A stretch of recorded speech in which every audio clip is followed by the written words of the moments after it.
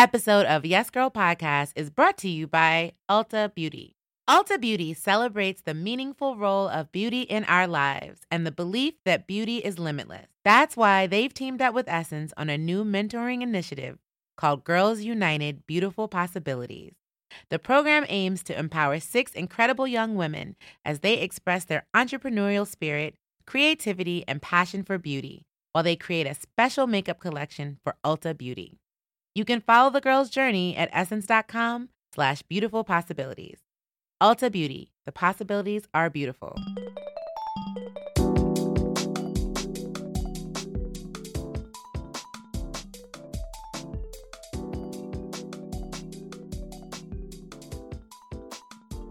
Rolling. Good people, as you're listening in your earphones right now, did you hear that little I feel like I've been living with this person all last week in LA. Because every time I walked out of my hotel room, there was his billboard right outside on Sunset. What did you do, Roy Woods Jr., the first time you saw this billboard? Yo, so the first billboard I was ever on by myself was my first Comedy Central 1 hour special. Same billboard, Sunset. In La Cienega. Sunset Strip. Yep, Sunset in La Cienega. Above the Pink Dot alcohol store. That is. My first 1 hour special, Father Figure. And that one was one where my son was on the cover. So my son is on the billboard with me. It's me holding my son. Oh, wow. And so I pulled over and we stopped, got him out the car seat. And I'm like, who is that up there? And he's just like, it's me. I'm like, no, it's your daddy. You're up there as well, but mainly me. Rude child. It's a blessing, and that's something that has always been. It's not something that you would think would mean a big deal because it's not something you think about. But then when you see it, you go, "Oh, dang, that's dope." So for Comedy Central to now be 2 years later, and for them to still see fit to put me in charge of another storytelling show on the network, that's just a blessing. And now I'm to the point now where the photos are on top of cabs and bus benches, that's right. and now I'm in the subway. Now I'm scared. Because once you're in the subway, now it's vandal land. Now I'm scared people. Somebody put a mustache on me. I'm like, okay, that's fine. But I'll just leave it right there. They can draw some stuff on your face if they want to. Especially in New York, it's not pleasant. Yes. Can you still take the subway? Oh, hell yeah. I ain't Trevor Noah. I'm just a correspondent on the show. Like, listen, that's what I try to explain to people. I'm a correspondent on The Daily Show. Correspondent means you still get to mill about with the people. Okay. Trevor Noah can't take the subway. No, he can, but he's going to be sitting there all day answering people's questions. He's going to miss his stop. He's going to end up somewhere in Connecticut, still on the train. Like, where was I? I thought I was, yeah. Yeah, no, it's, people come up and, they're very complimentary of the show and of my comedy when they do stop. And, black people are different on the compliment tip. Like, black people don't really break stride. They just kind of walk past you. They go, I see you, brother. Yes. And keep it moving. Or they might snap it. They might want to take a picture, but it's not quite. I'm not take a picture type vibe. It's just, yeah, man, I see you doing. All right, man. People treat me like an old friend they met from high school who got their life together. Hey, Roy. Look at Roy over there. Man, you know what, man? You done came a long way. I used to listen to you, Ricky Smiley, with them prank calls. How Ricky Smiley doing? I don't know. I don't work in the same city. Yeah, that was an entry Well, point. tell Ricky Smiley I said, hey. Like, that's how black people treat you. They give you errands to take to other people. It's never, let's get a selfie. It's, man, next time you see Tom Joyner, tell him I said, I don't see Tom Joyner very often. You're like, I have my own show. I have like 2 right now. Tell Trevor Noah, next time I see Trevor Noah, man, you tell Trevor Noah I'm from Africa too. It's a lot of people from Africa, sir, and I just don't really feel like that's a connected conversation for me to take back to my boss. I don't really think that that's how it's supposed to go. So, that's kind of what I get right now. And I'm grateful for that. I'm grateful for anybody that's touched by my comedy. The stuff that I really enjoy. We used to do USO tours. I did, for about a 5-year stretch, I went to the desert for 2 weeks every year for 5 years. Oh, wow. Just doing shows at bases and, everywhere from Baghdad all the way over to like Afghanistan and like just wow. all of the crazy spots. Mm-hmm. And when troops come home, like every now and then, and it's not often, but when it happens, it's the most meaningful because you'll just be in a mall. Yeah. You'll be waiting in line for a Wetzel's pretzel, and some dude will come up, man, tell you something, man, 2011, I was in Camp Barron in Kuwait, and y'all came out and told some jokes in the cafe on base. I appreciate that, man. That meant a lot to us and helped us get through. Tell Trevor Noah I said, hey.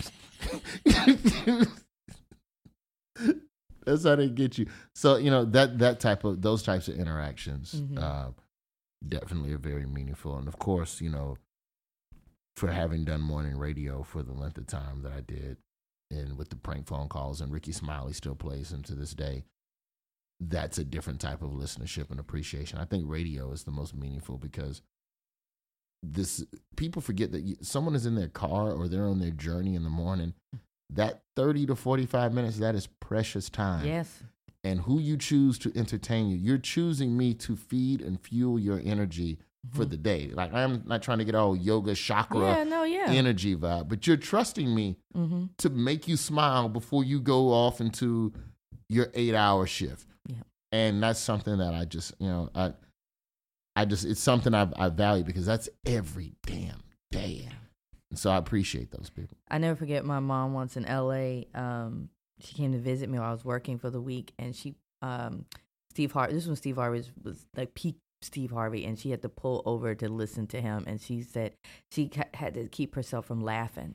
Like, she had to pull over before she had an accident. And I'll never forget that because I was like, oh my God, my mom had like a happy moment, but I appreciate that. Well, speaking of your days on radio, I read this piece on Blavity, and the headline got me because it says that you almost lost your bag playing rap at a gospel station.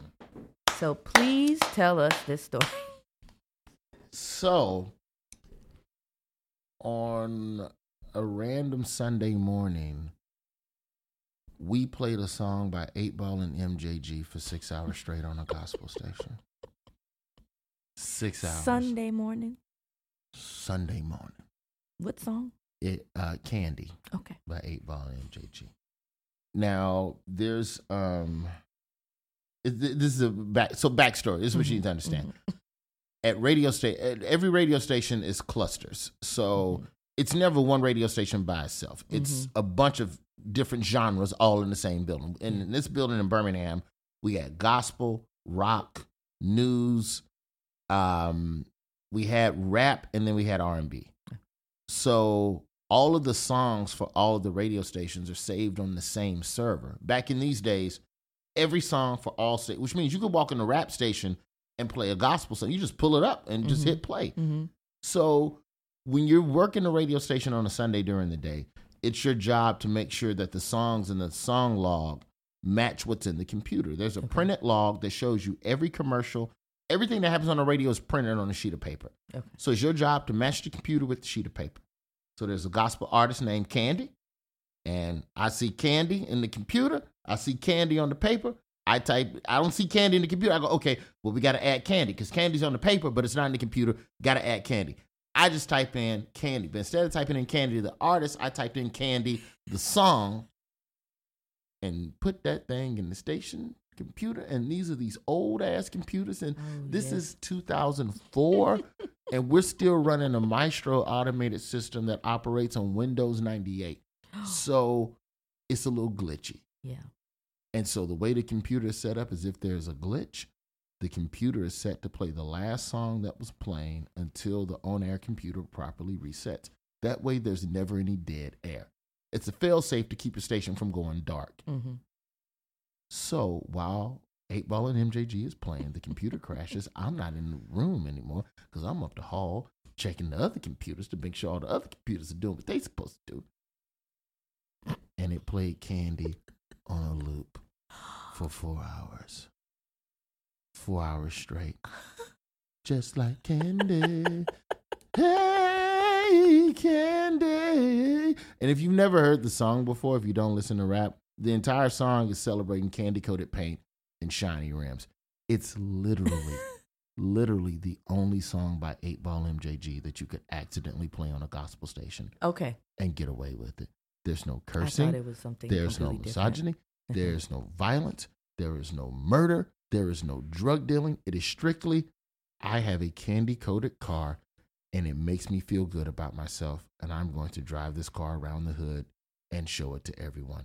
And that's literally all the song is about. Here's the best part, Cori. For the next week on the gospel station, the most requested song was Candy. Because everybody loved it. Finally got everything straight on the computer about 10:30, 11 o'clock in the morning on gospel stations in the South, gospel stations in the South. We live stream church service. That's true. Yeah. So you just listen to church services on the radio. Mm-hmm. We cut off Candy, put on the church service. Somebody called up, why y'all turn off to me and talking about the Candy? That's a good song about the Lord's blessings raining down upon you. I said, you know what? Y'all saved my job. Feedback. Nobody knew till I told the story. Wow. Nobody knew. I love that. Thank you for sharing. That's what life is about. Once you're safe, you can get away. You gonna see what else you can do. Yeah, I'll tell you about all the stuff I messed up. I used to work at Golden Corral. I stole a box of catfish nuggets. Got home, realized I didn't have a way to deep fry them. So I took them back to the store. Put them back in the freezer. Oh my God, salmonella. Yeah, you're right. That might have been violating. That would have some help. But nobody was sick. No one called in sick. I never opened them because I got to the house and realized I ain't had no way to cook them. So I just took them back. So I mean, they were sitting in the car about 20 minutes on the ride back to across town. Okay, yeah, man. I don't know. Now, I want to get back a little bit into your past because something that happened in your past really set you up for your future. But first, I want to run quickly through your receipts because you have a Comedy Central special right now called No One Loves You. Yes. That you can watch. For free on comedycentral.com. And it's free for, I think, until like the end of March. No login, no email, no drama. Just click play. You don't got to get my email. None of that. And my cable subscribing. All right, good. Yeah, none of that. And you're the host of This Is Not Happening. Correct. You're on stand-up. You've been profiled in the New York Times several times. That was nice of them. There was even a beautiful one about your girlfriend and your son, how you spend your Sundays. Oh, yeah, the Sunday routine. And then you've been, I was reading last night your piece on Grub Street. You eat a lot of donuts. I eat way too much. I got to cut it out. I just had a root canal last night. Ooh. So, yeah, too much coffee and donuts. Yeah. It caught up with me. I'm 40. So I got to stop. You've hosted the Writers Guild of America East Guild Awards. You're a correspondent on The Daily Show. You've hosted the Essence Festival. Yes. We Love You. FAMU, HBCU. Yes. Birmingham. Yes. All of this. Blackity black. Black. I like how it started out, the receipt started out, well, you've done these programs, and then FAMU and Birmingham and Essence Festival. Yeah, boy. Yeah. You like cornbread, too? Cornbread is a receipt if you can make it right from scratch. Yeah, so I've done all those things, man. I've been very blessed. I live a life that's very undeserving, so I just try to do the best I can with it. Well, let's go back to a moment in your life. You were arrested, which I was shocked to hear. Yeah. But I love this story. So tell us briefly what happened, but how it set you up. So I had a work study in the post office at FAMU. And so my work study was to sort mail. I was a mail sorter. Mm-hmm. So the mail comes in on big white bins off the truck. My job is to put the mail in your P.O. box. So the little card you get from grandma, I'm the one that put it in there. Mm-hmm. And I got the bright idea, and this is 98. I think I'm 18 or 19. And back in those days, and people can't even fathom this now, but there was a time in this country where if you applied for a credit card and you were approved, when they mailed you the credit card, it was already activated. That's right. In the envelope. There was no 800 number to call and punch in your social and your billing zip. No. In this envelope is a credit card that I could literally walk across the street to the mall and buy $500 worth of jeans and sell them for $250 on campus and make me a little bit of money. And so that's what I was doing. And so I got caught, and I ended up on probation for 3 years. And so in that journey, in getting from the time I got arrested to the time I got sentenced, it was about 5 months. And so in that 5 months was the thought of, wow, I'm going to go to prison. That's what my lawyer told me. My lawyer said, you're facing, especially back then, you're from in the South too. In Florida, and you facing 5-year mandatory in Florida. You facing 5 in Florida, they give you 9. So funny, but he goes, you facing 5. They'll probably give you 3. You'll do a year and a half. So tie up any loose ends you have in your life. And that's what I'll never forget that, man. He said with a straight face, tie up any loose ends you have in your life. And so that will kind of send you down a little depressed road. So I started doing stand-up comedy to deal with the depression. And it was something I always wanted to do. I just never had the guts. But when you know your life is going to end in jail, because that was the other thought. I'm going to jail and die. Because I'm not fighting. I'm not doing anything that would keep me from... No, I'm not doing nothing. You just got to kill me, man. Go get your knife. I'll be waiting here patiently. Come on back and stab me with your toothbrush shank. So that, with that idea in my head, that set me out on this journey to, I don't know if it was to, ultimately I did find myself, but in that 5 months, I started working. I started working the road. I was suspended from school as a result as well. But I got suspended from school after I got my financial aid disbursement. So essentially, I was like literally the same week, I got a check for $7,000 to pay for class. Yeah. And then I got a letter saying, you're suspended from class. Well, if I'm suspended, I'm not going to give you the $7,000. No, you're not. And if I'm finna die in 5 months, I got $7,000. You ever seen that movie? Was it the old Richard Pryor movie, Brewster's Millions? Yes. Where he got $1 million and he has to spend it on anything silly. It was the same thing, only with $7,000. So essentially, what I was given was 5 months off, in what was probably the most scared and sad I've ever been. To this day, it is the most scared and sad I've ever been. But I had $7,000 worth of front money to start my stand-up comedy career. So I used the student loan money to just Greyhounds and hotels all over the South. Because in the South, open mic is once a month in most cities. So outside of Atlanta, you only get on stage once a month. So to perform every week, you got to travel. So I just started traveling and doing stand-up. And that was my thing. Yeah. Get to court 5 months later, I get probation. Do a letter, do a couple of goodwill. My mom pulled a lot of strings, got me reinstated in college, got my degree, and kept cooking. And like that was, and you know, and during that time, that was where, you know, I had a probation officer that cared enough to understand what the comedy meant to me.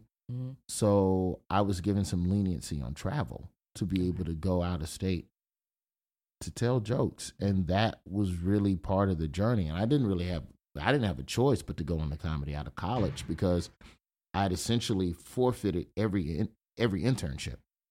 Every journalistic internship that I could have gone on, I blew because I was just out doing stand-up. Was that your major, journalism? Yeah. Okay. So broadcast. So when I got out with my degree in broadcast, it happened to be the same year that Ricky Smiley left Birmingham to start his radio show in Dallas that would eventually become the syndicated thing that it is now. So when Ricky left Birmingham, it was like the perfect, my life is just a series of undeserved blessings one after another. I'm a comedian who also has a degree in broadcast. You got to hire me, fam. You got to. Yeah.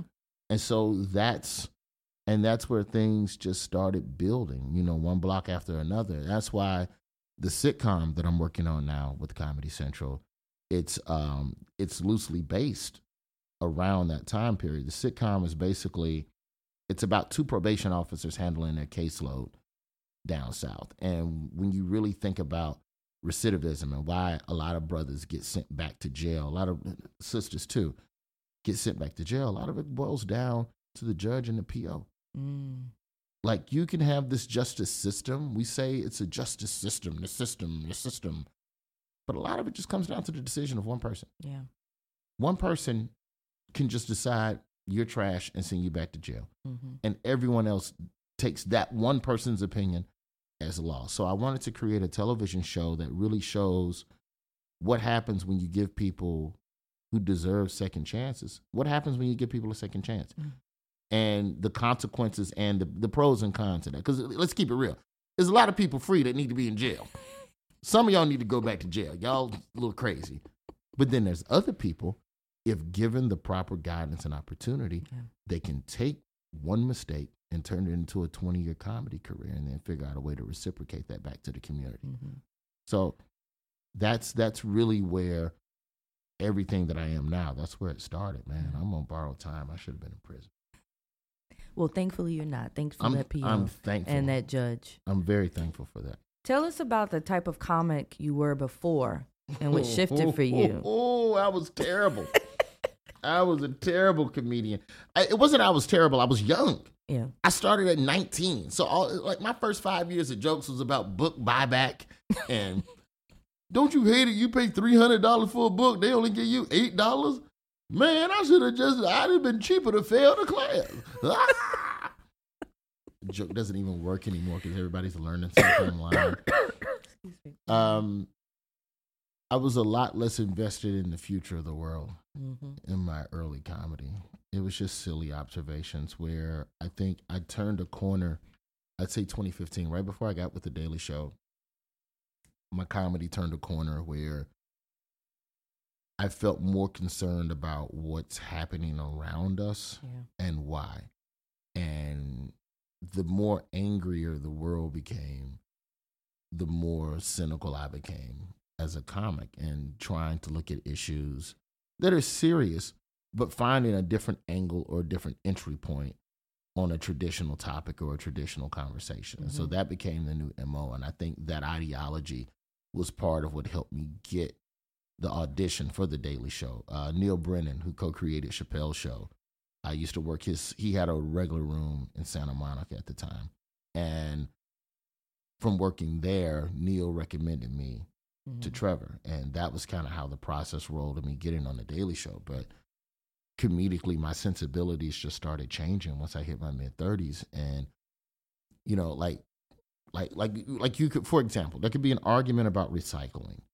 I use this example where should you recycle, should you not recycle? Should you get a bag when you leave the store or not get the bag? And that's always the argument. Get the bag, don't get the bag. You don't need a shopping bag. The turtles choke on the bags. Okay. But have you considered the fact that I'm a black man and if I leave the store with something just butt naked in my hand, I might get shot in the parking lot? Now, that's a crazy extreme. But it could happen. It's all possible. Because do black people not get tackled out of a store? Talking about, did you pay for that? So, no, I don't support recycling. Hell, they get called the police on just for being in the store sometimes. So, no, I don't support. So when you talk to me about recycling, I don't hear what you're talking about. But it doesn't mean I hate the earth. No. It just means I want to stay alive on it a little longer. That's all. So it's about presenting those prisms. And if I'm doing it properly, my comedy hopefully can present a prism of blackness that someone that's not black hasn't considered before. And somebody who is black can go, that's what I've been trying to tell y'all. And at least put it in the proper words or context, for people. One of my favorite parts of the in No One Loves You is when you talk about the people who have trouble learning new perspectives. Like, they figure they have their diploma. They're like, I've learned all I need to learn, but there's some things that change. And it's like, and they're just resistant to it. There's no life class. When do you learn the new stuff? When society changes, you don't learn it because college is where you learn society. You get put around a bunch of different types of people and types of nationalities and lifestyles, and you learn everything you need to learn through that 4 years of observation. And then you go, all right, all done. And then someone goes, nah, new rule. Yeah, if somebody doesn't feel like they're a woman, they feel like they're a man, they want to be called he. Yeah. And people rebel. I ain't going to do. Really? You're not going to do that? What does it cost you? How is your life affected by saying he instead of she? It's one less syllable. If anything, it's helping the environment because now you ain't using as much oxygen to address a person. Like it's so nonsensical to me. Mm-hmm. And you know, and that's where that is a good example, because it's this argument of whether or not someone has a right to be called what they want to be called. It's just it's all noises with your throat. Mm-hmm. That's all it Cori, like that's just a noise. It's not. So someone's just asking you to make a different noise when you call them. Like, remove all politics from it. Remove religion. Mm-hmm. Remove whether or not you condone that lifestyle. Just boil it down to what noise are you making with your throat to acknowledge this person's presence. And to me, that's the third perspective. That's the different. To me, that's the simplified entry point into that argument. Mm-hmm. It's not about, well, I don't condone that lifestyle, but, you know, if my daughter brought home some, forget all of that. That's just another person. You call Puffy P. Diddy. Every 2 years, Puffy changes his name. Y'all don't say a damn thing. Nope. Y'all just go ahead with it. Yeah. And I still call him Puffy. Yeah. Not to his face. Ice Cube's real name is O'Shea. O'Shea. But we don't call him O'Shea, do we? No. Because he Cube. asked us to call us Cube. Yeah, he dropped the ice. Yeah, he's Cube. No, he's just Cube. He's over 40. He had to do it. It was a smart move. He had to. What is a topic you won't touch in your comedy? My family. Not yet, at least. You talk about your mom a lot, though. I talk about my mom's opinions about me or something like that, but like our actual relationship, my father especially, and I can't talk about my father without talking about my mother. Mm-hmm. And I just feel like when you talk about family, because if I get into family, now we get into deep, layered, really deeper material, some of it a little dark. And I feel like when you're talking about other people, you have to respect the fact that they still have to walk this earth with you having said these things or said these truths or said things that maybe they're not willing to deal with or face or unpack. Mm-hmm. And it's not my place to talk about something that my mother was involved in, force her in a place of having to unpack. And she's still in the workforce. She's 30 years in higher education. So, you know, she working around all these astute black people with PhDs and all that, and, you know, grown men who wear lapel pins, but they ain't politicians. Like that you know, them type of brothers. Yes, I do. One of them lapel pin, but you ain't ever ran for office brothers. Those are very astute, white wine drinking black people. I can't send my mom back into these boardroom settings if you're going, so tell me about the time you was fighting with Roy's daddy that one. That was a funny joke. It's like, no, they don't want people to know that. Mm-hmm. One thing that has changed, I'm very, very leery now about material about. I'm trying to be more careful about speaking on the behalf of marginalized groups, because it's not my place. I can speak about the issue. I can speak about what my perspective is on that thing. But I think in the past, especially with comics that are woke or socially aware or whatever, you have to be very, very leery about talking about what's best for another group of people. Like, I will never come out and say, well, here's what the gay people need to do. This is what y'all got to do. Like in my first special, I talked about how there's a way for black people to study what the LGBTQ community has been able to get accomplished. Because if we look at the last 10 to 15 years of legislation, I would make the argument that the gay community has gotten as much done, if not more, than black people. That's true. And so the joke at the time was just about how there's so many words that you cannot say in the workplace now, because the LGBTQ community fought for the right to make sure that, hey, stop doing that to us. Mm-hmm. We don't stand for that anymore. And if you use that word, we coming for your ass. And there's a ton of words on that list that you better not get caught saying at the job.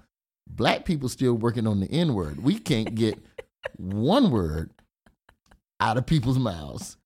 The LGBTQ community up to like 47 words. So, and that was it's an exaggeration, but even in that joke, it's not about, well, I'm here to tell y'all, don't do this to gay. It's not my place. What I'm saying is they're doing this and that look like that's working pretty good. Maybe we need to do what they're doing. Mm-hmm. and bring it back to something that I'm dealing with, or something, and how it affects me residually, the ripple effects of that. So, that's something where, when you look at what a lot of different groups are going through now, like, there's something to be said about the murder of trans women. And there's something to be said about the treatment of the trans community and how that's very much swept up under the rug in a lot of broader national discussions. But for me, I cannot speak specifically on here's the solution to their issue. I can't do that. But what I can do is go, hey, this is happening, and y'all some bastards for letting that happen. At least acknowledge what's going on. And if I can do that, then, maybe that's a contribution. I don't pretend to be this be all end all. My jokes are not the solution. If anything, they're icebreakers to a much bigger conversation. If I can do that, then I've done enough. Yeah. If it's more, great. If not, okay. So to the question of what jokes to not do, I don't present myself to have the solutions for people in groups that aren't me, because I cannot fully speak to those experiences. Something I've seen you do in the course of knowing you over the past couple of years is that you've really been an advocate for female comics, Black female comics specifically. Why do you love doing that? And we appreciate you for doing that. I mean, I saw you at the Amanda Shields show. I just saw you post about Janelle James. And I've seen you at the Yvonne Orgy show. Yes. You just posted about, and I'm pausing because I'm like, is it Lonnie or Lonnie? Lonnie Love. Lonnie Love. Lonnie Love. Yeah. Hosting Essence Fest, The Real, all of that. Yeah, man, Black women funny, man.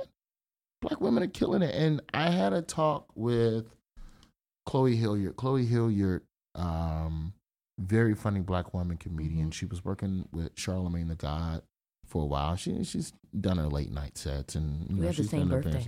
Oh, yeah. So I think that there is an inequity at the bottom of the food chain where Black women don't get enough opportunities and at bats, and, all I can do is what I can do. So, uplift the people that are shining. And when I'm working a comedy club that will give me that leverage, I do try to bring a Black woman to open for me. And that's also an energy thing with my audience. It's a great synergy in the crowd or whatever. But I just think that there are a lot of doors. Chris Rock said something a long time ago that stuck with me. He said, if I see a white comic in a room and a Black comic in a room, and they're both of equal ability, I'm going to help the Black comic, because somebody going to scoop up the white boy. Yeah. Somebody going to get him. He'll be fine. The Black one, if I don't help him, I don't know who will. I love what's happening right now with Robin Thede and what she's doing over at HBO. And, I was very, very disappointed that BET canceled Robin Thede's show. That was a really smart show. Very, very disappointed. And, I can't speak to everything that goes into canceling the show. What I will say is that BET has for sure doubled down on their mandate, which was scripted television. So I'll just respect it as a change in network programming philosophy. Okay, fine. Because it's not like they're not giving roles to Black women on all these other shows and prominent Black women. So I'm not going to say you don't like Black women. That's an inaccuracy. But for what Thede was doing in that late night satirical comedy space that is male dominated, that one hurt, man. Yeah. That one hurt, and that's the homegirl. And but I love what she's doing now. She's got the All Black Woman sketch show that they're gonna be doing for HBO. I love Black women, man. I was raised by one. I'm in a relationship with one, so I like working with people. And Black women are hilarious, and I just think that there has to be more change at the lower levels in the comedy clubs for that to really affect change at the top. You really look at someone like, say, Tiffany Haddish. Yeah. It's infuriating. It's infuriating to watch. It's infuriating to watch white people act like Tiffany Haddish just happened. Yeah. And we all know. She'd been here. She'd been cooking for 15 years, 20 plus, cooking. And y'all wasn't checking. Y'all wouldn't book her to even do a middle act somewhere in Sacramento. That's why I love it. I love all the winning she's doing now because it's deserved. They did Bernie Mac the same way. It's even worse with black women, but like they're blind to so much good talent that just exists. Yeah. And I don't know. So anytime there's a black woman that's kicking good stuff, you know what? And let me go and give a shout out real quick right now to Marie Faustin on Vice. Vice Live is a new show. It's a 4-person roundtable. She's the only black woman on it. There's other people of color on the panel or whatever, but Marie Faustin is going to be a star. And if Vice does not back up the Brinks truck to pay her, I'm calling it right now. She'll be gone in a year. Okay. She'll be gone in a year. She glows. It's only 2 episodes in, and she glows from 9 p.m. to 11 p.m. every night on Vice. Y'all watch Marie. I'm sure the other 3 people are fine. I don't know them. Never met them. They're all part of the whole situation. But Marie, for sure. All right. Thank you for that tidbit. Thank you, Roy Williams. Yeah, y'all watch her. Okay. I have to think of some new black. Yeah, maybe I should. But see, that's where it's on the edge. So that's a perfect example where, like, in my brain just went, yeah, I need to be recommending more black women. Yeah, black women. Yeah, here's a black woman to watch this week. And then my brain goes, it's not your place to visit. What you need to do is tell a black woman which black women, and let that black woman be the one to present the black women, because that's the proper way. Because we're in a world now, creatively, where I feel like, and rightfully so, you want to see representation coming from the people that best look like you and best who you feel walk your walk. And I think that's the better way to go about stuff. Because otherwise, I just look like some dude. Don't I love black women? Look at all these black women representing. Well, and I want to underscore to the listeners that because I've seen you out, it's very genuine, the support you have for these female comics that I've seen you. And that's just me standing across the room and watching. I was like, oh, wow, this is like, and it's also like you guys have a real a brotherhood, a sisterhood. It's a family. It seems very familial. Yeah, only Amanda Seals can get me on her podcast and roast me about the way I live my life. Like a damn auntie. But, it's real talk. And that's all. That's authentic. I think you can only have that authenticity if you actually are friends. Yo, I can take you back to when me and Yvonne Orgy, man. We doing like 6 p.m. open mics in L.A. Ooh. Like, sun's still out. I didn't even know the club opened that early. No, it wasn't a club. It was a coffee shop. Oh. What you talking about? This is way, way back.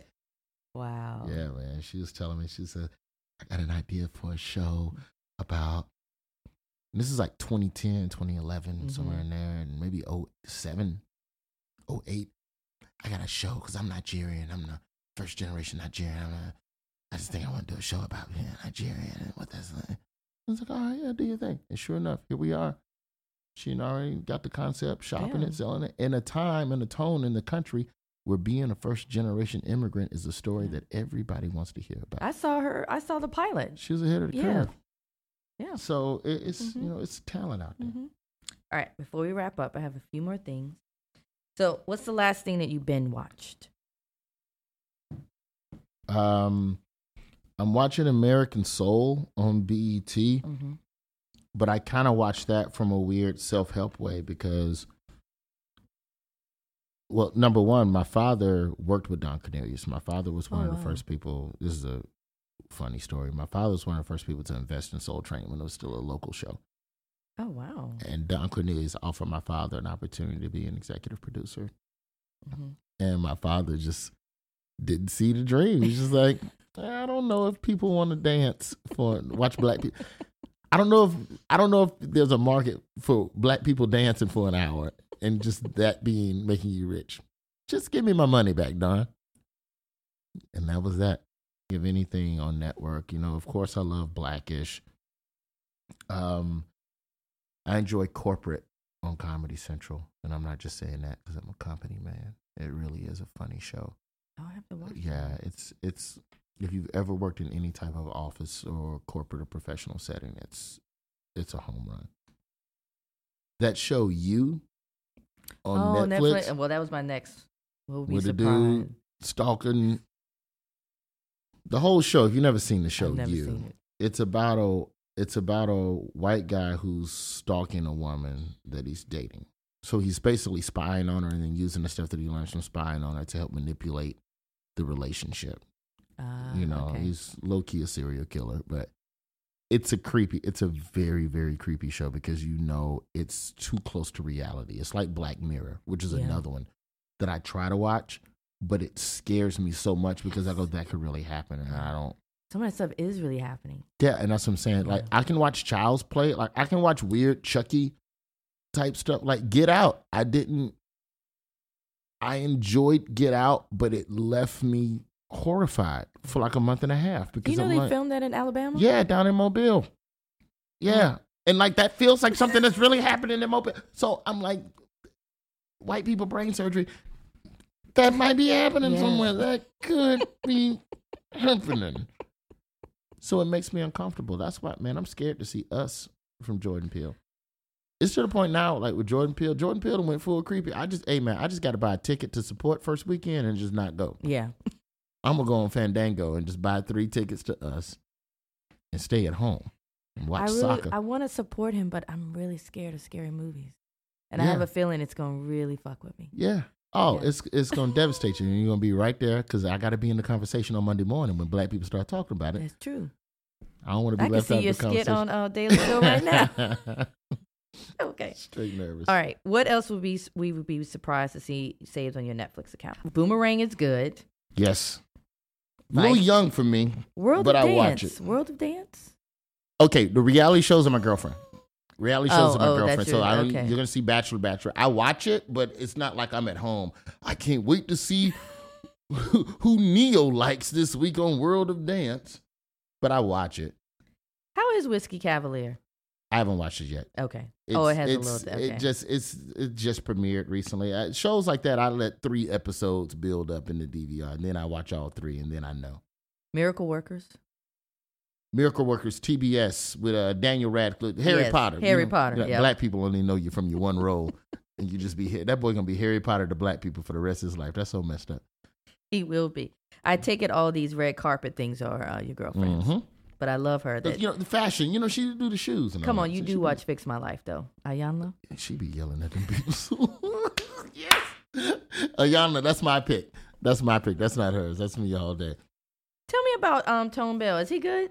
I like Tone Bell. Tone Bell has kept a sitcom in his back pocket since like 2013. Plus, he got a beard. That's what everybody into. Oh, the bearded bae, yeah. No, he's one of the co-stars of Fam on CBS right now. So, he's doing the damn thing. CBS getting a little blacker with their casting. I don't know if you peeped that. They got old Sid the Entertainer over there. They got the, I can't think of this brother's name. Damn it. But he's the lead. I'll tell you a show I like. Damn, I forgot I didn't even think about this show. God Friended Me. Oh, on yes. CBS. Mm-hmm. He was on The Mayor. Yes. Yes. He was the lead on The Mayor. Brandon Michael Hall on God Friended Me. That's a great ass show because it's feel good, it's warm, and it's people going through things that you never know who's going through what, and a stranger might come along and help you fix your problem. It seems cheesy, but it's a good show.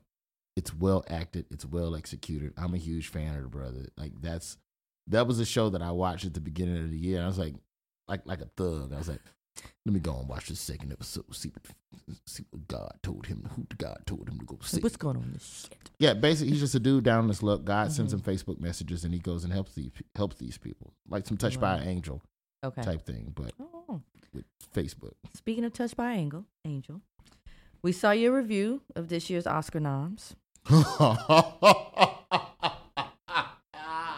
Yo, I forgot which. I don't know if it was The Favorite. You were like, "Yeah, I'm not watching a movie about it." You were like, "I can't." I don't watch white people in wigs. He's like, "I can't." I can't. I do say, "Old chap, it's a jolly good time." Are there any blacks in this film? I don't believe so, as we are wearing wigs. So we want to get your reviews on these past movies. So first one is Harlem Nights. Harlem Nights is a movie about a dude that... Harlem Nights is a movie about a dude that shot a lady in the pinky toe, and then later after that, she felt bad, and she gave him a sip of orange juice. That is my favorite part of that movie. She was like, "Oh, now you shot me in my pinky toe," and she said, "Come on, motherfucker, come on." All right, all right. Soul Plane. It's okay, Vera. We go find your toe. Soul Plane. Yeah, that one was you know what? Everybody tries to act like Soul Plane is a hood classic. Soul Plane was a good movie for its time, but It does not stand up. I will say that with a straight face. I'd say it to Kevin Hart's face. I'd say it to Snoop Dogg's face. Lonnie Love was in Soul Plane. Also, Sofia Vergara. Really? Is in Soul Plane. She actually ended up helping land the plane. You know what? That would be like if I ever met Sofia Vergara, I would just come and tell her I love her in Soul Plane. Yes. Just completely overlook Modern Family, everything. Beautiful 20-year career since this film. I just go, I tell you when you really did your thing. Soul Plane. You need to do a Soul Plane too. Have you thought about doing a Soul Plane? That should be a thing that y'all do for every big white celebrity that started out on something black, like Tia Leone. Yeah, Bad Boys. Bad Boys. Like, no, let's talk about that. Let's talk about Bad Boys. All right, two more. Coming to America. Coming to America is about two dudes from Wakanda who come to America. It's African Tender. That's what Coming to America is basically moved by a dude who just came to America. Just like, let me just choose. You know how confident you got to be in yourself to just go to another country and just go, which one of these women I'm going to take home with me? And he got her. You can't even be mad at him. That's just about confidence. I said African confidence. I wish I had it. Yvonne Orji, if you're listening to this, let me get some of that African confidence. Okay. Last one, Titanic. Oh, you don't want me to say that. Go ahead. Go ahead. So, all right, so Titanic is a movie. First off, it starts present day with the old lady out in the ocean, like staring out into the water, and then the whole movie is a flashback. Titanic is a movie about an old lady who had some sex so good she went back out into the ocean to reminisce about it. She went back out into the ocean. That's because they only had sex one time, and she never forgot. They had sex when she was 20. She's 80. She still remembered.